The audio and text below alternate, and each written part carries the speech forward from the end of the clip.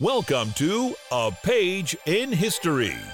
Join us on a fascinating journey as we delve into the memories of the world-famous NBC pages. Get ready to hear first-hand accounts of their unforgettable experiences as they navigated the hallways of Burbank, California, and the iconic 30 Rockefeller Plaza.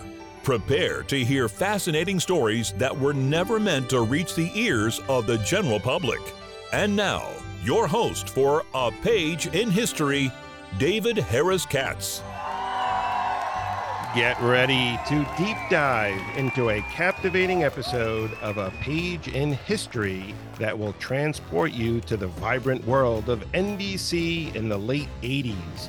Ever wondered what it was like to be a barrier between David Letterman and a TV studio? Our guest not only had to stop the late-night legend from crashing the Live at 5 set, but also witnessed a surprise turn of events that left everyone shocked.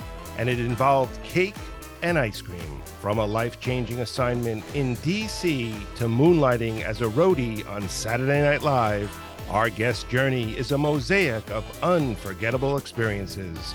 Imagine rubbing shoulders with David Johansen and other legends at Madison Square Garden. It's not a dream, it's just another day in the life of an NBC page. But the excitement doesn't end there. Picture this, a snapshot with NBC President Jack Welch and a heartwarming tale of camaraderie with talk show host Phil Donahue. And our guest spills the foot-stomping story that made him so happy when he received his official NBC Page uniform. For all you 30 Rock enthusiasts, get ready for a backstage pass as our guest shares how NBC pages like himself roamed free, exploring the studios and their tape machines, cameras, and lighting equipment. His friendship with a lighting supervisor even led to an education that rivals the best film schools.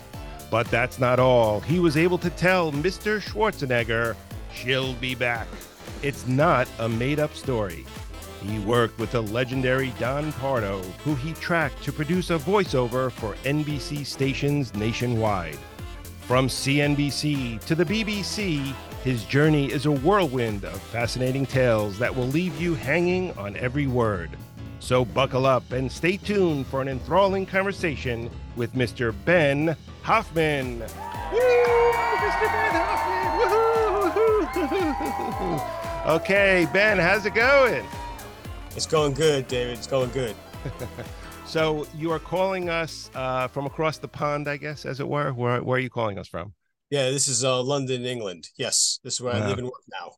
Wow. And you're originally from the U.S.? Originally from U.S., yes, in Lindenhurst, Long Island. Oh, really? Okay. Yes. I grew up in Woodbury, Long Island. Okay. All right. I always mention this. Anyone from I always mention WLIR. Do you remember that station? Yes. Okay. Yeah. So I interned there, and I was a fanatic, and I was a little bit insane. And I encourage everyone to check out the movie Dare to Be Different. I think it's called New Wave Dare to Be Different. It's the little history about that little radio station that could, and it has all your favorite 80s new wave music in it. And I have a credit on the movie too, so I participated a little bit. And I'm in the movie for about a second. There's a shot of me there for a second. But anyway, we're not here to talk about WLIR, even though I could talk about that forever. We are here to talk about your wonderful pagedom at 30 Rock in New York City. And Yes. You had so many great stories. They were all so cool. And again, we appreciate you being here, and we appreciate all the other pages that have been a part of the podcast. But we'll just kick things off with Mr. David Letterman and the whole story about Live at 5 and Letterman. And we've had other folks talk about the Letterman thing being the page at the door. So tell us what happened there.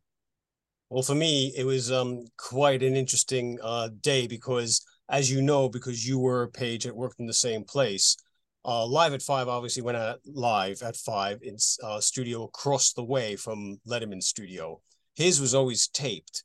But I was told, because I was a page waiting for guests to come in on the Live at 5 show, please do not let David Letterman in, because we had rumors that he was going to try to come in and do something to the show. So I thought they were just kidding around. But lo and behold, I'm standing out there waiting for a guest, and a camera crew come out in a umbilical cord, like with him there. And I Wow. physically stopped him from coming in because Jack Cafferty and Sue Simmons and Al Roker were inside. And he didn't like it, but he grabbed me by the lapels and kind of moved me off to the side, but I still stopped him from going in. So all that went down, but the next day I was still asked to come back and do my post at Live at 5. And he was told, unbeknown to me, to apologize to me. So Wow. the same thing happened again, but this time it was the floor manager who brought me in. Biff, I don't know if you remember Biff, Biff. of course, we all remember Biff. Yeah. Yeah, so he brought me in, and I was about to sit down, and he stopped me from sitting down because obviously it would have been a payment there, I was told. I had to stand. Wow. And he was telling me all what he was going to do, but because I stopped him, and there is a videotape on YouTube of the whole thing of him handing me ice cream and cake as an apology because he was told that that's not the way to treat pages and the general public shouldn't be shown that because obviously we do SNL and seat audiences and tickets and tours. So he had to apologize live on air. Oh So, my well, God. his taped recording, Right. but if you look on YouTube, you might be able to see it. Wow. It says Ben on Letterman show, and Wow. sporting the Tom Selleck mustache back then in the 80s. But yeah, it was pretty cool. Wow. So again, for the listeners, I just want to sort of give a play-by-play of sort of what that means. So again, as you mentioned, you know, on the 6th floor, Letterman was at 6A, Live at 5 with 6B. Now you were a page. Now, normally they had pages inside, let's say, Letterman's door where you would see them on camera, like during the show. Now you were, and it's funny. So you were getting guests to go into Live at 5. So you were on the outside of the door. Yeah, where the green room is, where their makeup is. So I was taking them from there inside, whatever interview they were going to be done with, either Jack or Sue Simmons or something like that. So I was just outside in the hallway, not expecting David Letterman to come bursting through his doors and coming across. Right. So okay. If it wasn't for the producers in the show telling me to be expecting of this, I think I may have just let him go right on in.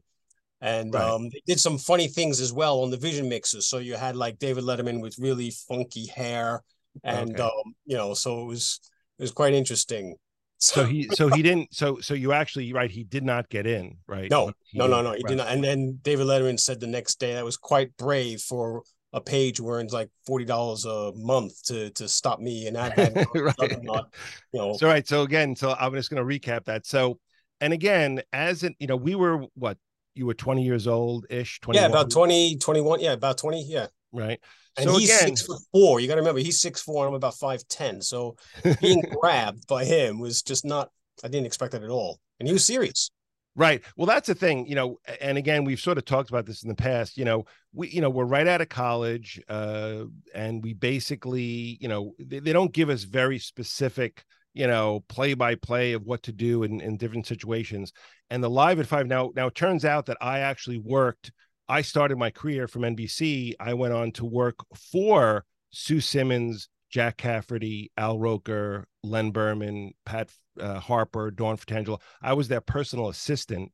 Oh, were you? Yeah, after I became a page. So I know Jack. It's funny, somewhere in behind me, yes, it's really funny. I actually have Jack Cafferty's stationery that says Jack Cafferty from the past. I guess because he had left. He was there, but I guess he left. So I don't know, maybe I was cleaning out his desk or something and got it. I don't remember. But yeah, so I was their assistant, and then of course I wound up becoming a production associate on the 5, 6, and 11 newscasts, as well as I went on to then do promotion for WNBC. So I'm very familiar with those guys and their temperament, and even Sue Simmons. Now, actually, it's funny. I'll give you some good Sue Simmons stories as a side note. Do you have any? Did you ever interact with her? Yeah, tell some Sue. No, I got not from Sue Simmons, but I got a story about Pia Lindstrom, who was the weather. Oh yeah. Yeah, tell us. Yeah, go for it. Well, I never knew her half sister was Isabella Rossellini. Yes. And as a 20-year-old, as you said, you're thinking, okay, you're just in this atmosphere with these people who are, I guess, not, you know, super famous, but semi-famous, you know. And coming from New York, you grew up just like I did. I mean, I'm sitting there getting Chuck's lunch and, you know, and we grew up watching these people. So now you're Yes. literally working with them. So yeah, it's a Yeah, big deal which was for us. amazing. So I had no idea. And then when you see them in the flesh, it's like, wow, there's no longer that screen of the telly in front Mhm. of you, you know. And I Right. do have a story about Jack as well, because I Yeah. know that he's a difficult person to work with. Yeah. Tell us. Yeah. Well, he didn't like people getting too close to him, so I always had to make sure that I was whatever I was watching, how the cameras worked or how the audio sounds were working, because I was very interested in the Mm, technical stuff of mm. the studio. So whenever I approached the actual desk, he was like, no, no, no, So it was kind of, you know, you had to like make sure you give him space. Right. And it's so funny because Jack, if I may call him Jack, and I worked with him. I think Tony Gaida you remember Tony Gaida? No. No.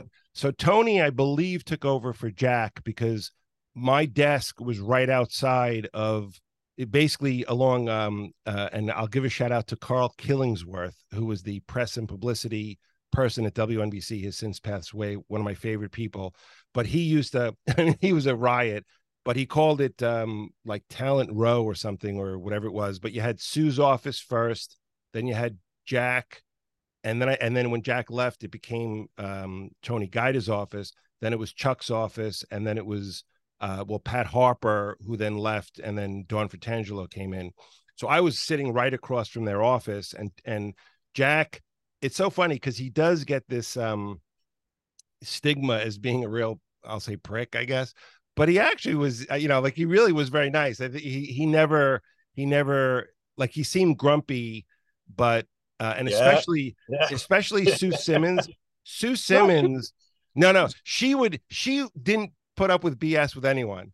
no, but she So was cool. She was so cool with me, very right, sweet, very kind. I mean, maybe she liked me. I have no idea, but I never had any beef from her whatsoever. right. No, she was great, but because she had to work with Jack, she didn't take anything from him. She was like, listen, Yeah.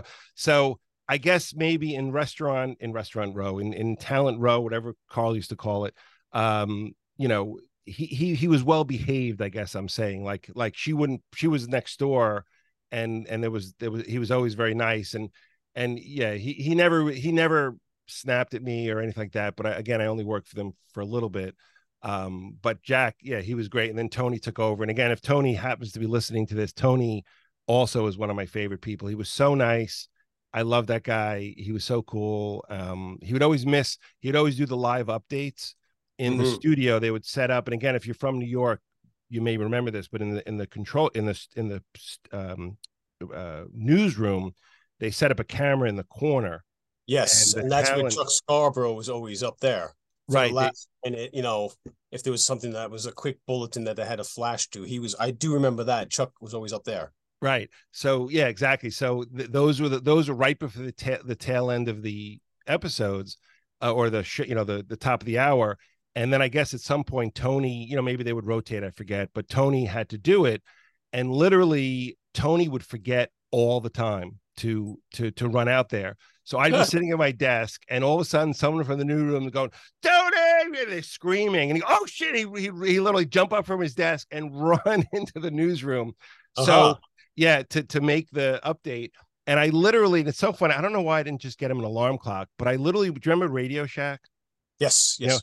I literally went to Radio Shack and I bought all of these parts with a siren and a box and switches, and I built him this.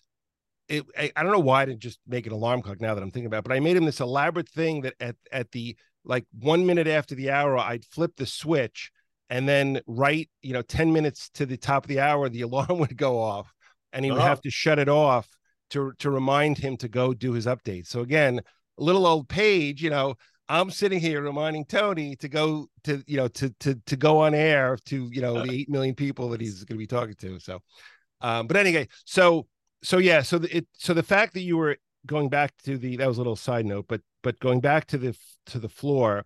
So the Yes, fact that Letterman, right, you know, we're told they can't come in. yes. So it's not like you know, we have the experience to sort of know what to do, not to do. We're just told this is Letterman can't come in. and that's it. And you know, we don't even know, to the point where if you had let Letterman in, you don't know if, you know, Mary Rothschild is going to call you down to the office and say, Ben, we told you not to let him in, you're now fired, right? You Yeah, don't it's know, true. It's right? true. But yes, you're right. You're absolutely right. But the thing that was always in the back of my mind was Live at Five was Live at Five. His, I knew, was a recorded program. So whatever was happening, there was no way, again, I was going to let something interrupt their Right, live program, because he right, rehearses it once and then plays it back. You know, he has got many a time. right. I did the right thing, I believe. But No, you, and I was again, right, in bricking your it. defense, you literally did what you were told. And I think Letterman, because we've had, I don't know if you've listened to other stories, Sue Santamaro, or Susie Santamaro, she was another page where she was at the desk, and she sent her over to go get Joan Collins, and she herself, the page, tried to go into the green room, and they you know, tried to block the camera, and it was a whole big thing. And Susie, you know, to this day we're still talking about it. So he was constantly doing that, and he, on many occasions, he would go into the studio. So Roker was up on state, you know, on the set doing his weather. He'd be doing his weather, and all of a sudden Letterman would walk in, and if you were watching Channel 4 in New York at that time, you literally would see Letterman walk in, and then if you Yes. tuned in at 12:30 that night, you would then see what transpired earlier in the day. So again, it is fascinating, and you definitely did the right thing, and it's so cool that he did it. And again, Letterman was probably just so taken aback. You know, he was like, oh my God, who is this little punk, you know, Yes, he was. stopping me? Yeah, he was quite ticked off about it. But then, you know, I found out that he liked Formula One racing, so I gave him a magazine. I sent it to his office for an apology. Said, you know, nothing against Oh, you or that's anything like that. funny. But do many of your listeners know that Letterman started off as a weather person first? Um, I personally know that, but I don't know. Yeah, I don't know. Actually, I think all the diehard folks probably Yeah. do, but maybe some of the listeners don't. Yeah, he was in, I guess, a weatherman in Indiana. Yeah, I that's right. believe. That's probably why I always wanted to do Al Rocco's weather stuff. But yeah, he was cool. He was all Oh, right that's funny. afterwards. But yeah, he Right, was just trying to make good telly. right. So again, now we're going to fast forward to when he brought you in the next day. So Yes. again, for all we know, he got some heat from NBC, Yeah. saying, because it's because, well, or his writers, or Morty, who was his producer, thought it would obviously be funny to bring you back the second day, but Hmm. he figures, you know, we better smooth this over, bring you in, and, you know, like, make a joke out of it, because it really was not appropriate, kind of thing. No, uh, you know, like when he's doing the top 10, as right. he's reading that out, you know, on his cards, he's basically said, is Ben Hoffman next door, or is he been dismissed because I was told to bring him in as per my instructions? So he Oh. was told. Wow. So, He basically weaved it into his top 10 list. And wow. after the whole thing, I know it bothered him because he just couldn't go through the top 10 quickly. He Right. kept on saying things and making references. Right. Wow. It's funny. Yeah, it really, and again, you know, because I don't know about you, but I was, from day one, or I should probably day two, after, because he had his morning show. So I didn't tune into the morning show when that was canceled, but I was a Letterman fan from day one. And that's what made his show magical. I loved, and maybe because I was interested in TV, but I loved when he went behind the scenes, and you saw the hallway, and you saw the Mhm. pages, and you saw, and the Live at Five door actually says closed set, I believe, on Yeah, on the door. yeah. It actually does say closed set. Which again, actually, we'll talk about the fact that closed set means nothing in anything ever, you know. So anyway, so he gave you the ice cream. Did that ice cream wind up going down to the Page Lounge? Oh no, Did he share it, or I was kind just of, you? it was just me. Basically, it was one you know, scoop of ice cream and one slice of cake, and he was giving it to me. And you know how he does the mail, you know, he puts his hat on, and he didn't have a napkin or anything, so he was almost going to give me his hat as well to make sure I didn't spill it on my way out. But it was pretty good. You know, Biff then gave me a napkin as I was walking out the door. But Wow. got a massive round of applause, you know, and people were like, yeah, whoever saw it the night before.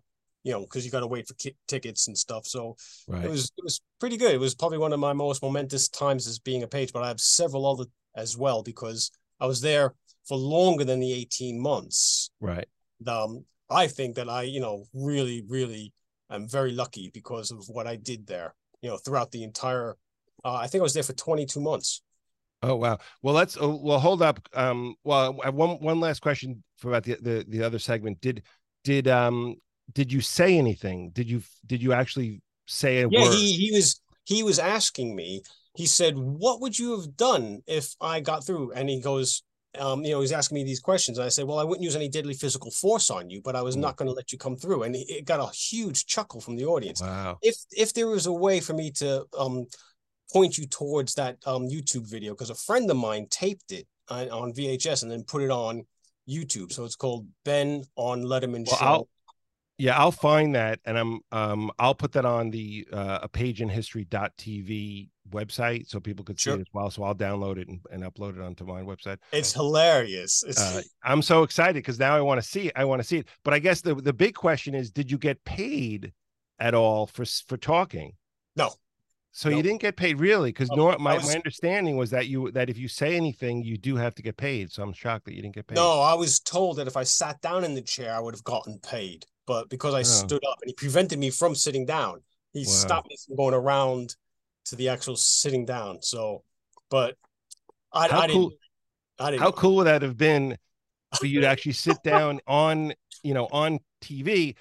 Although that was my intention. That was my right. Now it's funny because and we'll, like I said, we have a bunch of things to talk about, but the cool part about being a page is that nothing is off limits. So even though you didn't go sit down live on air, I personally, and if you go actually to a pageinhistory.tv, I think right on the main page we see, I think Peter Carosella and now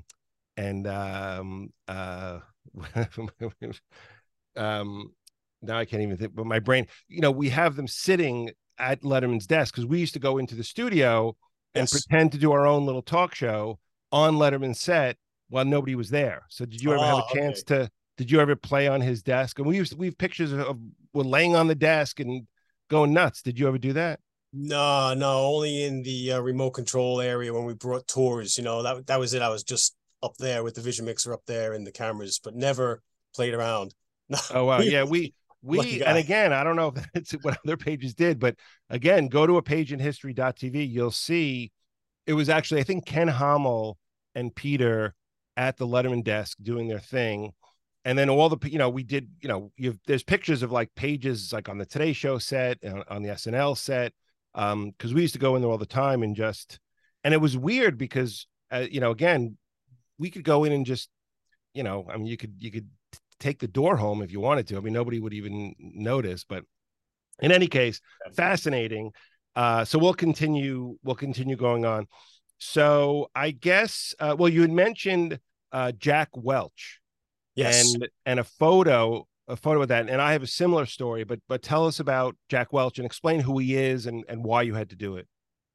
Well, it was 1987, and Jack Welch was the CEO of GE, and GE bought NBC, I think in 1986. But this was the photo opportunity for him to be amongst pages, and there was just a couple of us that were all gathered on that day. They decided to take the photo. And I had me, Diana Chu, Joel Mandelbaum, Tom Noonan, and Steve Pine in that photo I recently sent you. And I'm the guy, if you're looking at the photo on the left with the mustache. Again, the Tom Selleck look in the 80s was all a rave, But yeah, and we were all like, wow, we were pretty fortunate to be able to be here taking that photo with him. And it was one of those publicity shots.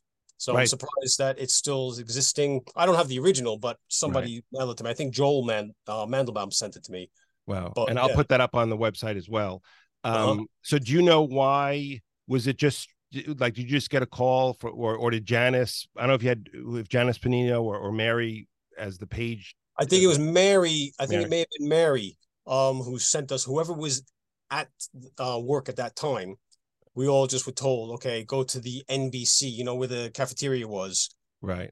And apparently there was some nice lighting or wherever it was taken. and the background. So it was whoever was there, and I was just fortunate.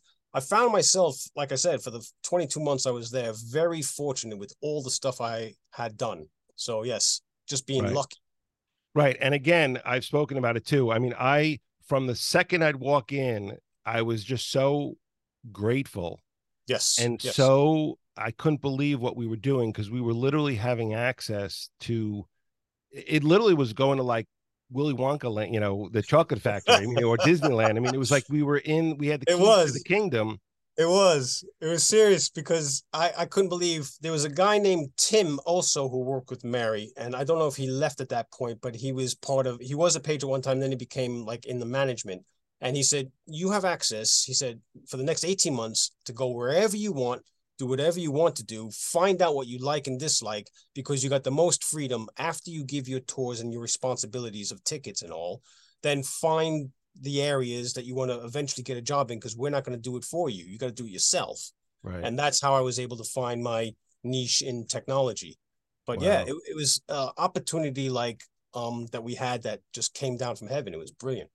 Right. And I'm going to just add in when I was a page, for whatever reason, there was some event.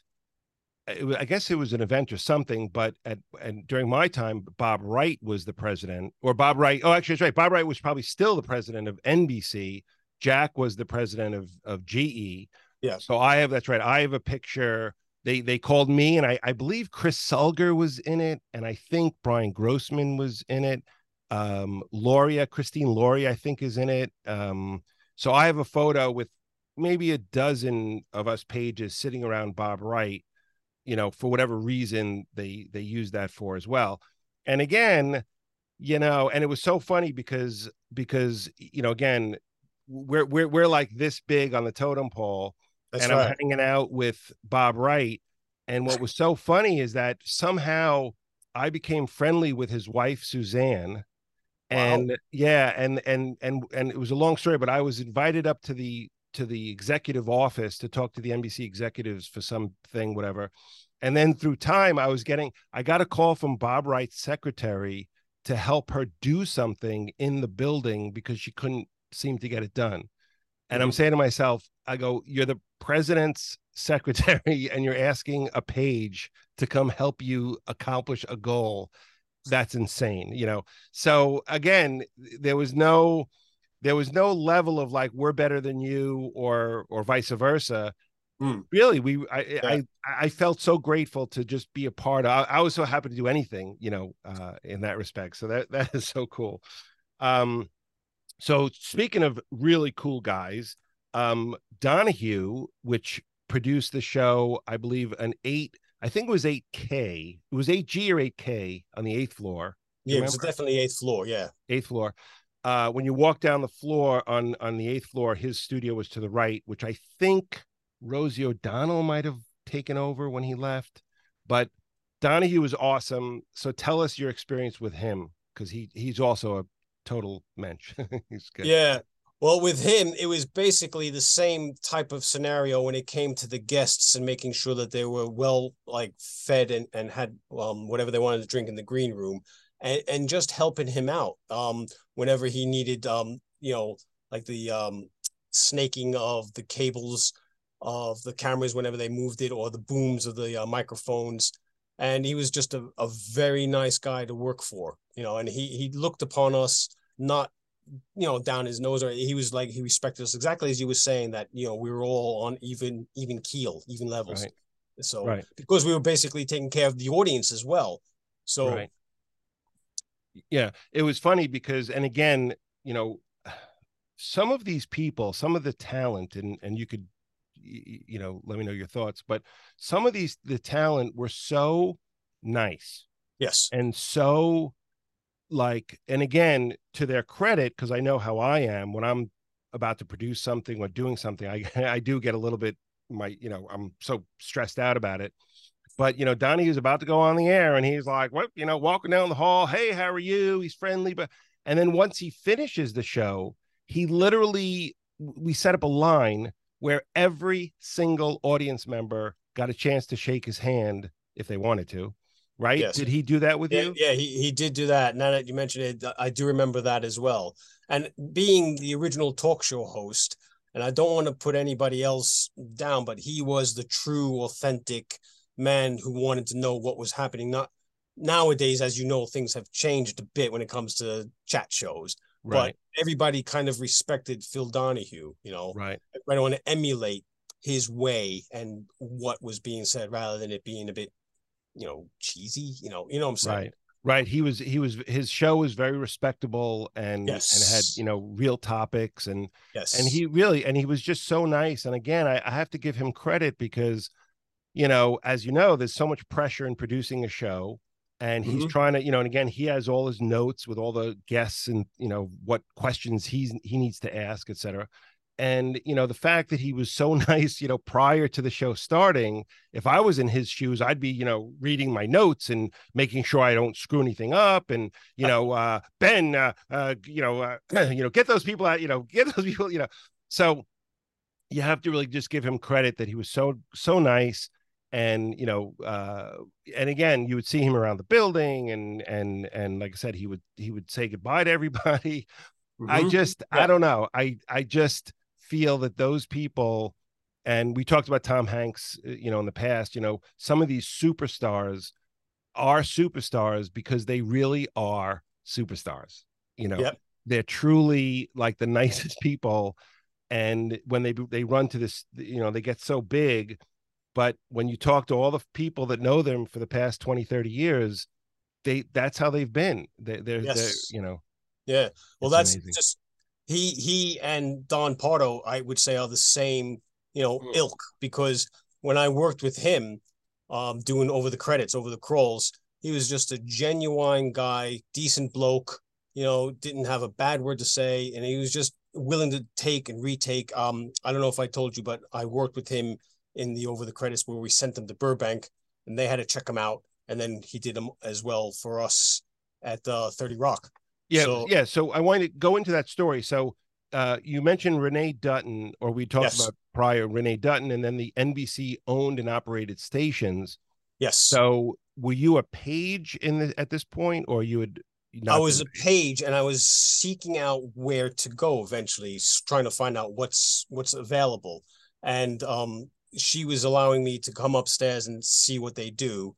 And it was at that pinnacle moment where I was almost thinking about going over to CNBC, but she allowed me then to go into the recording rooms with him. There would be a pre script of 8 seconds long, 10 seconds long, where they would dip the sound over the credits of whatever is being rolled, and then his voice would come out. Other people as well, but I do remember working with him quite well. And yeah, it was great. It was working with 1/4 inch tapes, and then sometimes the 2 inch tapes and stuff, and it was really cool. It was just a real treat to be able to work with professionals like that because you don't get a chance. It was a closed shop. Everything was union based, NABIT, or Right, IATSE. You just could not get in. So I was like, wow, right. this is great. So again, just gonna go back for a minute. So as a page, you somehow how'd you get to know Renee Dutton? Was that I just think I was just walking. It's kind of strange as we were talking before. I was just walking around the building, and there was some people up there that were doing something with technology. I saw this massive booth or studio, and Mhm. I just stood outside and looked at it and watched it. And she came out and said, "Could I help you?" And I was just like, Right. "Yeah, I want to know what you're doing here," because obviously with the uniform that you're wearing, it is carte blanche. You can walk around the building and you're not really questioned, unlike a stranger coming in for, a security Right. threat. So I guess because I showed interest, and she was really cool, she was very good. And And then there was so another guy named Gary Tutt who worked there as well. oh, that name sounds familiar actually to me. Mm-hmm. So they then said, "Oh, you want to come into the booth and sit with Don while he was doing this, or Well, explain that whole thing?" before all that happened, that was the end product. But she said you got to first learn what we're doing here. So I took a couple of weeks to find out exactly what they were doing. So I was sitting with her and her assistant, how they were writing the scripts, what Wow. programs were coming across from Burbank, how much time they were allotted to write whatever they wanted to show, and tease people for the next week or next day.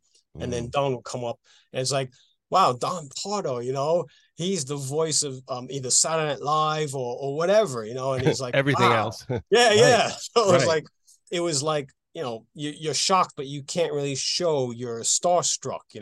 Right. Yes, you got to put on your professional face. So, but he was like, yeah, yeah, this is what we do, and he showed me what he did, and then I was allowed to sit into the recording booths.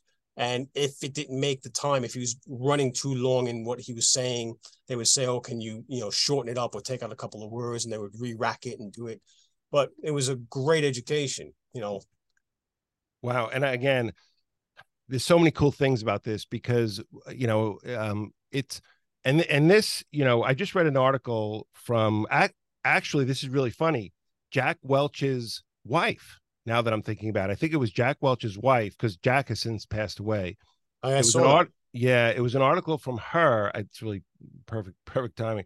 But she said, if you ever wanted to, become the CEO of a company or raise through rise through the ranks, staying at home is probably not going to do that for you, which is okay.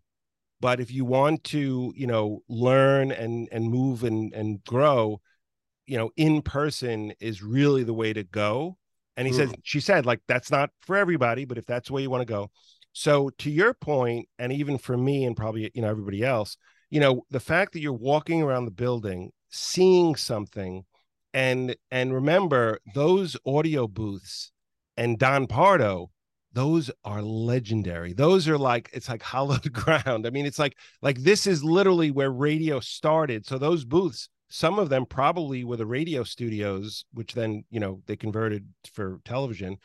So here it is. You're an interested kid, and you see it, and you're like, what is this? Yep. And Yep. and one thing leads to another.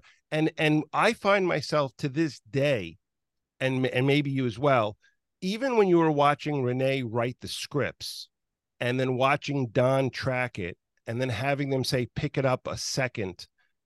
I remember all of those things that I saw in my world, and it was an education. Yes. So Yeah. I remember, for example, and it's funny, I had the privilege of working with Don LaFontaine, who was he was the In a World voiceover for the movie theater. We tracked him once through an ISDN digital, for those listening, a digital, over the digital line back in the day before like the internet and whatever. And we were on the phone, I think, for like, I'm going to say 5 minutes, maybe. And we did the math, and I think he made like $1,000 a word, like, and he got on and he tracked it, and normally you would give them direction, but I'm not going to tell Don LaFontaine how to read this. It's like, here's the script, read it. So he reads it, and again, my audio guy is timing it, and let's say it came in 1 second too long. Yeah. The audio guy would say, hey, pick it up a second. And these guys just will reread it, and it literally is 1 second faster out of a 30-second read. It's unbelievable. So when I watch that stuff, and I had also, you're just like absorbing it. When you go on to work in the business, these are the experiences that are priceless, because you're seeing how the industry, really beginners, did it, and that spills over to the next generation. So again, I think it's so cool, and it's really important for folks like you and me and everybody else to pay it forward. And when somebody wants to learn about anything, I'm happy to talk about anything to anybody, if they want to hear. But it's so helpful because the information that you learned, can be passed on to other generations, so it's so cool. So Oh yeah. so cool. Absolutely. Absolutely. Wow. Okay, so we'll move on to the next thing, which is the page uniform. Now, everybody has their opinion of the page uniform. Yes. It's a big issue. So tell us your take on the page uniform and receiving your page uniform for the first time. Well, obviously, when I was first hired, you come in there all green and you're young and 20 odd, but I never had to wear a uniform like that ever in my life, and it was brilliant. But back then, I don't know if you did the same thing. I was asked and told that I had to go downstairs of 30 Rock to the actual shoe store where um Yes, we did. I think I did. I think, but go on, go on. and I was going to say Mary didn't come with me, but it was the person who she was working with did come with me, and I had no clue what was going on. She said, "We have to get you shoes." I'm like, "Okay, this is quite embarrassing, but I'll go along with it. Hopefully I don't have any holy socks on." But we went down there, Right. and Yeah. can you imagine, most university kids will never in their life ever buy or go near Sebago penny loafers. Never.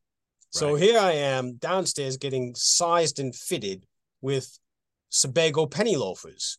And it was just like, oh my God, do I have to pay for these? What? And she's like, no, we'll get them for you, because you got to be walking around comfortably, and you're going to be giving tours, and you got to look good. And I was like, oh my God, this is super fantastic. It just blew my mind. Wow. And they were burgundy. Were they right? Yes, They yeah, were they yeah. were I say burgundy or ox blood boxblood. burgundy. Yeah, yeah. Right. So it was just amazing because you would never go out on your own to buy them as a Right. 20. It'd be like Converse. It would Right. be, Right. Now it is funny because it's true. I don't think I've ever in my life ever purchased a pair of penny loafers. And I think, believe it or not, I think I still have those shoes in a box. I think it's at my brother's house. Actually, I have a lot of wow, garbage there. wow. But I think I still have them. And it's so funny. Well, before we talk about the shoe store, it is true. Everybody picked on the. Did you have a blue blazer and Yes, the blue tan pants double-breasted blazer. Yep, with the blue tan double-breasted pants? blazer, tan like beige pants, Right, red tie, right, and then you were able to wear the badges, the buttons, the right, certain type of pins that you would get if you wanted to. right. So And that's the uniform that I had. And again, I think it's still in a box somewhere. I should go to my brother's house and find it. But yeah, but again, so many people complained about it. Did you mind? It was a polyester everything. oh, it was itchy and everything. Oh, it was unbelievable. It was So just so, you had to it's wear so another shirt just to make sure that the itchy shirts weren't, it was just, But did you have the new design with the 6 peacock feathers or the old 11 peacock one? Because, when they went to the 6 peacock for the 6 departments of the NBC, sports, entertainment, news, children, whatever it was. yes. Now, Yeah. no, now this is awesome because I was going to touch on that. So you hit on something which is so cool. Yes. Basically, the current NBC logo has Yep. 6 feathers, and explain to everybody the evolution of what that means because most people have no idea why it's 6 feathers and say what it was and what it was. So re-explain that, clarify that for everyone. Sure, sure. Well, when I was a little kid and NBC was on everybody's telly, the peacock was an 11 feathered symbol or emblem that everybody would see, whether it was on the nation's telly or any of their letterhead or anything like that. And I don't know exactly when they decided to change it, but they changed it to 6 feathers only, each one representing a department of NBC, whether it be sports, news, entertainment, I think children's, something else.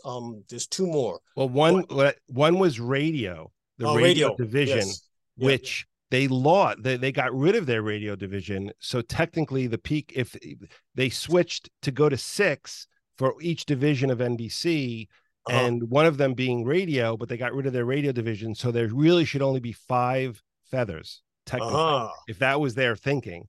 yeah. So I don't know if people It people know would about that. it Yeah, wouldn't balance then. It wouldn't look so balanced. But no, right, I think that we had that on our, like a coat of arms on our blazers. So, but I right. always knew that story. Yeah, it's fascinating. Now, did you get a pin when NBC was and Ken Hommel, who's our resident expert, when NBC, I think I'm going to say 52 weeks at number one. I'm not sure. Every employee got a peacock with a number one in the middle I guess it was the same 6 thing, but it had a number 1 on it.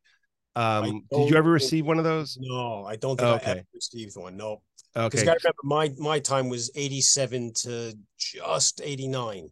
So Okay. And I think maybe it was probably maybe 90. And again, Ken can on the website can fill us in. But yeah, we okay, all received those pins, which nice. was, so all the pages got these number 1 pins when NBC was killing it back then. Uh-huh. Which again, I still have that pin somewhere, probably in a box in my dresser somewhere. But yeah, so that it's so cool. It's so fascinating. Just the history of just the logo and how they, sort of altered it and it evolved. Hmm. So I guess some other cool things. I guess and I really stretched the truth with this one a little bit. You told Arnold Schwarzenegger that she'll be back. Well, So I didn't tell say us, she'll. No, no, I didn't say she'll be I didn't, back. right. I got to I stretch the didn't. truth there. So tell us I what did. that was about. Yeah. Well, you know how as pages you are put upon certain shows to do your tour or do your thing, and this was the Today program with Jane Pauley, Brian Gumbel, and Maria Shriver, and I was sitting out there outside of the studio with like a little stanchion, a podium for whatever guests would come, and everybody knew who was inside, but you never expect the lift doors to open up and this monster of a guy comes walking out, stands in front of me and just says, "Where's Maria?" And you just point at the green room. You just don't say anything. And he goes off, this massive mountain. And did you know? Well, I knew who he was because 84 was obviously the Terminator, but in 88, 80, you're kind of like quite intimidated by this massive man. right. And again, again, I'll backtrack. How cool is it that it's quite you're, scary, actually. right? You're 21 years old, and literally the Terminator is literally walks up to you. Because remember, he was red hot, white hot. I think, even though it had been a couple of years, it's still white. The Terminator, is one of his biggest roles or most, famous. So here, the Terminator, he walks up to you and asks you where his wife is, and again, as a 21-year-old kid, it's one of those things. I don't know if your parents were, like, did you go home and be like, oh my, like, did you go, oh my God, you're not going to believe who I saw today? Yeah. People don't believe you. I mean, my mom was more impressed with Don Pardo than the Terminator. Right. Right. It's so but funny. but obviously, friends, yeah, you tell them all this stuff, and they just can't believe it. You don't care about the pay. You just care about all this like appreciation of what you're doing, and it's just like wow. But yeah, Right. him and I didn't speak. Yeah, Right. So it turned out his wife was actually in makeup. yes. So I used the sort of punish, not really, when I said it wasn't made up, but she was being made up in the studio, getting her makeup put on before she went into the Today Show, which is funny.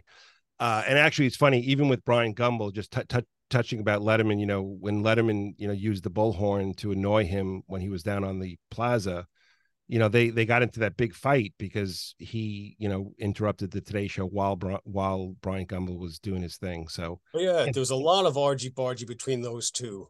Yes. right, which again is what I loved because that's I just loved it. And again, now that I'm thinking back on it, I think I just loved it because I was able to see behind the scenes. And I just found it fascinating. I don't know why. It just, you're seeing, and also I actually am not a very good one, but I am a magician. And yeah, I went to magic camp. Went to the same camp that David Blaine went to. Oh, wow. I'll give a shout out to Tana's He's Magic over Camp. here quite a lot. He is actually, and yeah. Yeah, and I became friendly with him, and I've been to his office, and he's very, very nice. But he also was a camper, not too far from when I was a camper, but I'm interested in that. It was the magic of television. What you see on camera is not really what exists. It's all fake sets and fake this and fake that, and we make it look good. And with magic, that's what I was interested in. We make it look good. And I think that when I produced stuff, I use that magic mentality to just create that illusion of something looking the way it was, even though it's not real, so that magic relationship was interesting.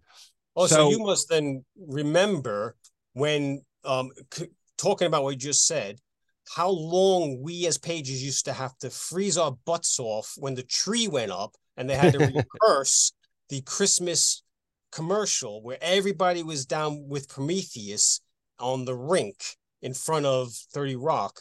We were there for like sometimes 2 hours, but it was only a 30-second clip that you would see on telly. Yes, so, and that was that was my department. I worked in creative services, so I have to say that I didn't do much. It was actually Rob Port did most of it with Randy Pyburn, who directed it, and that was the big deal. And I'll explain it to the viewers. So WNBC would have their little sing along. Yes, and they would call it the sing along, and they would give out tickets to we'll say random, but they probably weren't random, employees of WNBC, plus the talent. And basically my department was responsible for producing that.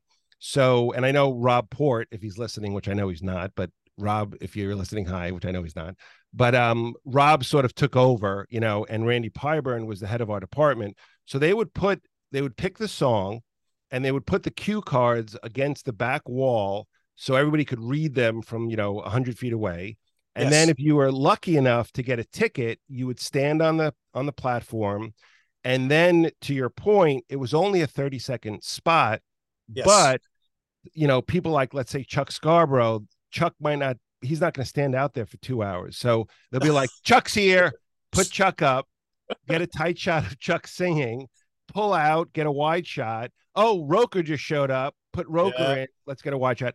And then they would do, and then everybody would have to try to sing and coordinate this thing. So I think when I was there, I was actually a producer, or not a page, so I didn't have to I could wear a jacket. But I guess to your point, if you were still a page, they didn't let you wear a jacket over your uniform, so you had to freeze your nuts off. Yeah, and that's what I'm saying to your point about being the magic of telly, where you were out there for 2 hours for this 30-second clip.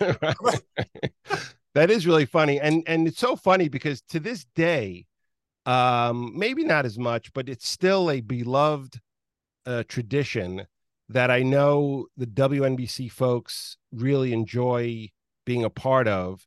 And I guess it's cool because if you're in New York, and WNBC, let's face it, is the number one station, it's the number one market in the country. So to be in a little promo and appear in New York singing, is kind of a big deal. If you're working at the station, their family and friends can see them singing, and they get a big kick out of it. So it is a fun thing. So I miss it. I miss the lighting up of the tree. It was great. Yeah, it was so much. I mean, and again, one year I was working when I was working for news, I was ripping the scripts for Live at 5 and the 6 o'clock news, and I guess they lit the tree. I did. There was a couple of years where I was sort of a part of it, but one of them I was ripping scripts and I'm looking out the window and the seventh floor, where WNBC is on the seventh floor, or at least it was, and looking out the window, and the tree is right in front of us. So I'm ripping scripts and literally watch the tree light up right in front of me. That's cool. It's one of those things where it's like, just, shoot me in the face. Like, it was just it's like one of those once in a lifetime experiences. So a couple of more quick things. So sure. I guess the cool thing is, the fact that you had chance to roam the halls, do all this crazy stuff, that actually led to really your career in a way, or your focus. So just tell us about, how you roamed, about seeing the cameras, the equipment, and then you met someone, and had that turn into a career. Well, as you just said, I used to walk around, and once I had the itch, and I would find a little niche and try to get into that room or that studio or whatever recording thing. And one time, Nightly News was on, and I think they had their door left open a crack, and I was just hanging around there, and this guy let me come in, and his name was Charlie, and he introduced me to a lot of the things that you would never, ever get a chance to touch or look upon. He was the lighting director. So he was showing me stuff, because obviously the uniform, he was showing me stuff in the grids with the big, massive 5 kilo lights and the 1 key lights. And then he was also introducing me to his friends and other workmates in the camera unit and the sound unit. And I became like a weekly person that would come and check it out, even on weekends, because where I lived on Long Island, coming in by the LIRR, I would just do it on my off days and learn from him. Yeah, wow. And he would show me these guys operating the massive big 1-inch tapes where it would be recorded for any type of playback, commercial playback. And it wasn't until he wasn't showing up after a couple of days that his colleagues said, well, he died. Oh, and no. I didn't know that. And they said, well, his funeral was a couple of days ago. It was out on Long Island. Oh, and this was the weirdest thing. I said, well, I'm from Long Island. He says, oh, they lived on so-and-so block. I said, well, I'm only 3 blocks away from that. And to this day, I didn't know where he lived. And he was only 3 blocks away from where I lived all that time. And I was going in and out being taught all the big tech stuff. So I owe a lot to him, and it then gave me a job in CNBC. And then from there, I came out to work here now with the BBC. So, wow. So again, just to touch on that. So, again, it's just so cool that this gentleman was so, again, kind enough to just pass along that information. And, it's really touching that it literally changed your life, just giving you the time to learn. And again, I give you credit and for coming in on your days off or the weekends and just trying to absorb it. And I also was the same. Like I used to sleep at 30 Rock many times. I think everybody did, David. Right, we'd sleep there all the time just to after SNL and all that. Yeah, after SNL. So it is so cool that you were able to look at the, because it's true, when you go in the studio, seeing those lights and the grid, most people don't understand that it takes a lot of light, at least back then, probably a little bit better now, but a lot of light for the cameras to pick up the image. So the studios were very, very bright and sometimes very hot, but generally they try to keep them cool. So just, looking up and seeing all these lights around, people don't understand that there's a lot of lights, but not every single light is turned on at once. So maybe just explain to the viewers, like how you control the lights in different parts of the studio and maybe what you learned watching that, because I think they may find that fascinating. Yeah, he eventually showed me how basically to do 3 key lighting. Like you'd have yourself background lighting to light up a subject, a front key light, and then a side light to create some shadows. And obviously on a grid system, you have this scissor type of way of bringing lights down and up. And this way you could get certain lights closer to the subject or further away to cast a shadow and just to create an effect.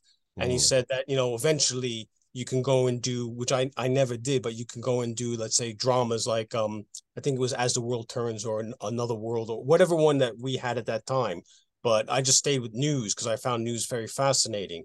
And he had a lighting board. So he was able to light up, take, for example, Sue Simmons or even Tom Brokaw. You had a second person, so he wouldn't be lit at the same time as the first person, and you could just fade up the lights. Back then, as you said, they are massively big, and they would blind you, but you would still look for the sweet spot because you could either rack it to make it spot, or you could flare it so it could be just cast all across the entire bit that you want. You have barn doors to control things, so it was a massive learning experience, probably, like you said, more than I learned at Stony Brook. That's where I went to uni. And then it was just an education all summed up within, let's say, 8 months. It was just amazing. Right. So exactly. So, and again, you're seeing and that's the thing, when you're seeing a professional lighting Tom Brokaw, anything else that you may hear from other people, you say, well, you have that point and you have that reference to say, well, I know how Tom Brokaw's lit. So, I may not agree with it, but you know how he's lit, and the fact that he explained to you how to create more shadow, how to, flare the lights, how to do different things. Then when you have to do it, you could take what you learned from him and Yep. take what you learned at Stony Brook and say, well, I would prefer a softer look, so I'm going to do this, or I'm going to use these types of lights, or I'm going to dim it a little bit. So it's again, being part of that experience, or even anyone listening to this podcast, and I say even for their kids, they should even if they don't get paid, they should volunteer to go work with professional, if they want to be lighting people, camera people, anything, talent, whatever it is, because there are certain, we'll call them tips and tricks that they do that they've done and they've learned over the course of a career that they could pass on to you immediately and will save you the next 20 years of figuring it out on your own.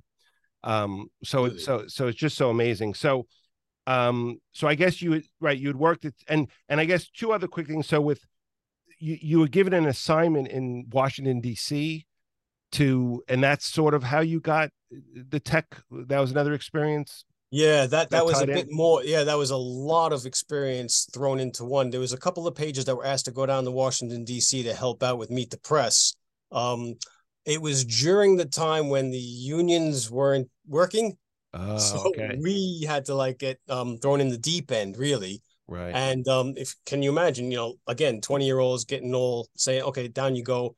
So vision mixing Chris Wallace on Meet the Press on Sunday mornings, and also then running around Washington, D.C. It was just my technical experience just went from height to height.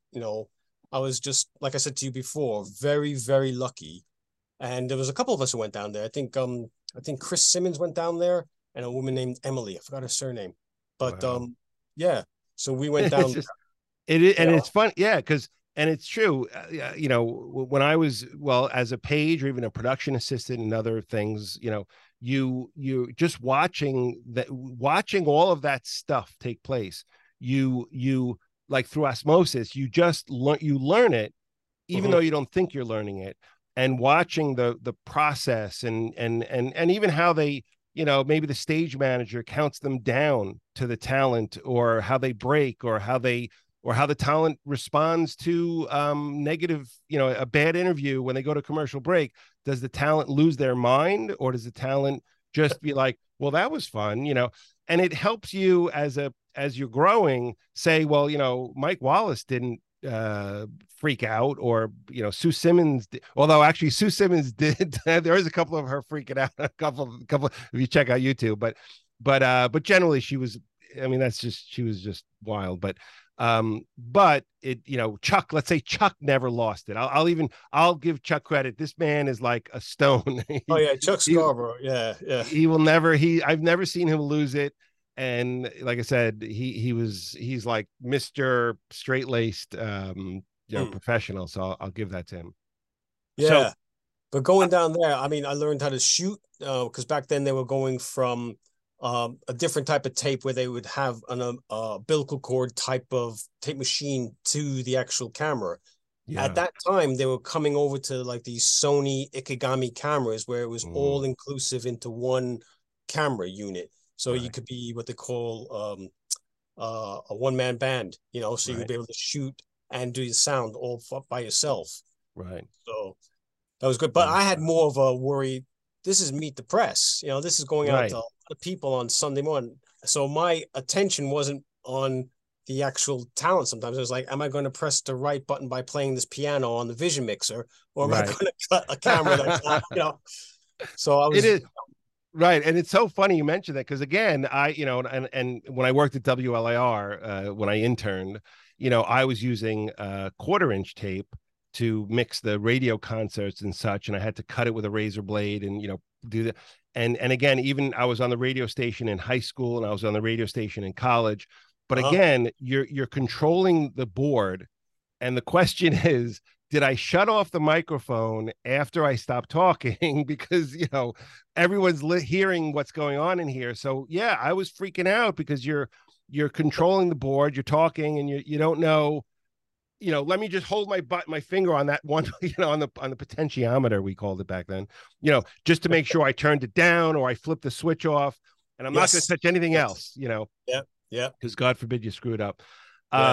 So anyways, the final thing, I guess, as far as I'll ask you is, uh, you weren't really a roadie for Saturday Night Live, but talking about some other technical stuff, you did Yes. have the opportunity to do something there. Oh, actually that, and then Madison Square Garden, working Oh Madison yeah, Square the Garden. Then we'll Madison wrap it Square up. Garden. Yeah, I mean, I love Madison Square Garden. I think Joel Mandelbaum got me into doing the corporate box in Madison Square Garden. He still works there, believe it or not. I Oh, think he really? works.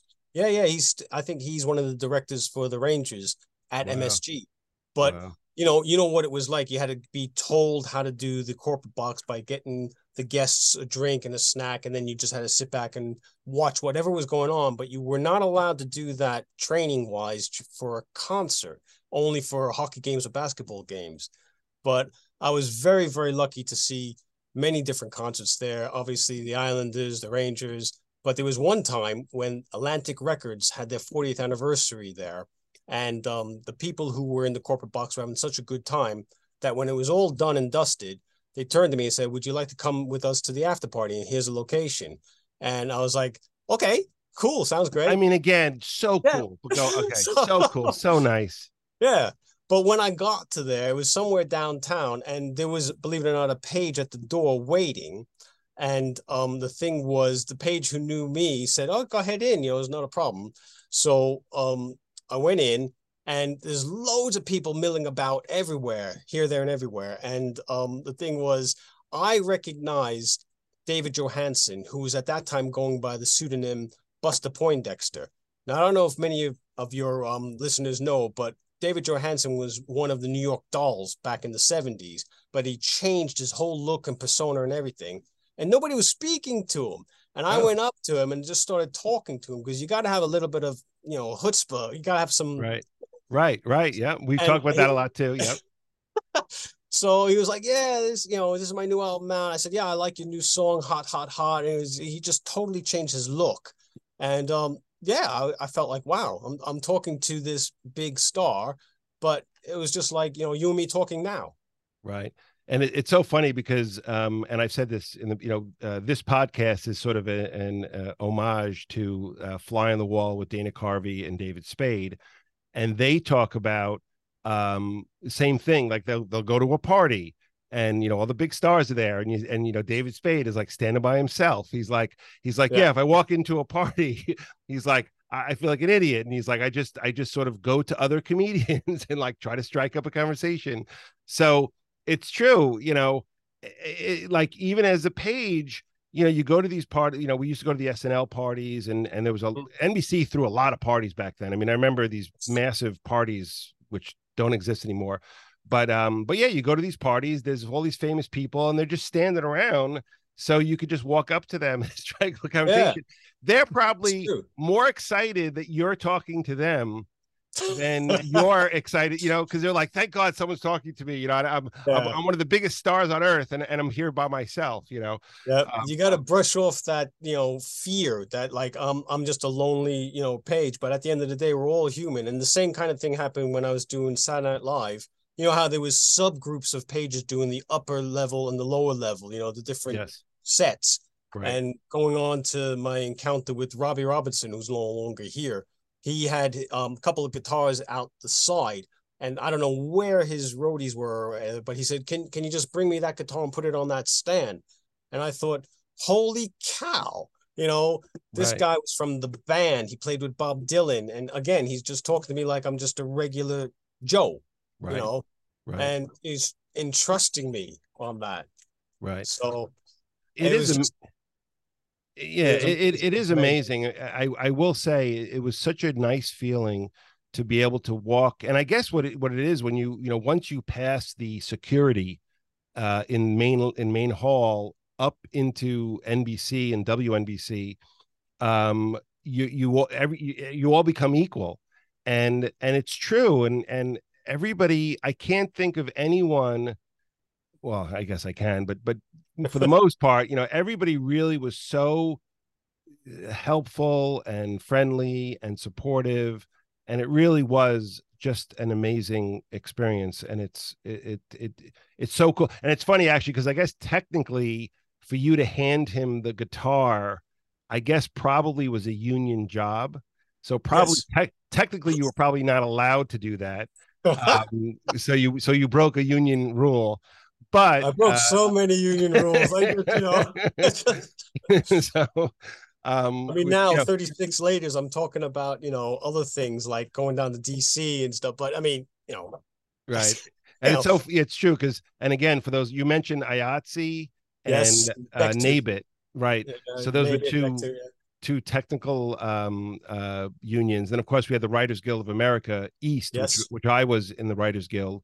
But yeah, it's funny because at NBC and now we just the Writers Guild strike, and the actors strike and such. Yes. Yep. There's a reason for that to exist because these people are professionals, and I'll give that. We'll sort of end on this note, but those people who were in the union, and I'll even give a shout out again to, like, for Saturday Night Live, the set builders and all the tech folks, for them to pull that off is nothing short of a miracle. So you have when you show up to do a shoot, and in any part of the building, these guys and gals, are so professional. It's like, boom, I probably the only delay is like when the talent, screws something up, but the crew and the sets and everything, the control rooms, they are ready to go. And it's just, you put the talent in front of the camera, and, it's only when the talent has to redo stuff or the talent shows up late, there's a thing. But shout out to, and I think of Steve Grimes. I don't know if Steve was a director for WNBC. If he's listening, man, he, watching those folks, I mean, it was a madhouse, watching them produce a live show. As it's insanity. So how they can hold that together. Well, anyway, this has been amazing. So many great stories, and I can't thank you enough. And I guess it's getting late over where you are. It's a little bit earlier here, but you're, I guess, 5 hours ahead, so it's probably getting late for you. But okay. Thank you. No problem. Yeah, thank you so much. I mean, this has been such a pleasure. I really, really, really appreciate it, and I know the listeners are going to enjoy listening to these great stories. So thanks so much. No problem, David. Ladies and gentlemen, Mr. Ben Hoffman. Woohoo! Thanks for listening to A Page in History. A Page in History is produced by David Harris Katz Entertainment. For more information on our television shows, syndication, and more, go to dhkatz.com. And to listen to more episodes of A Page in History, or if you've been lucky enough to call yourself one of the world-famous NBC pages and would like to appear on the show, go to apageinhistory.tv.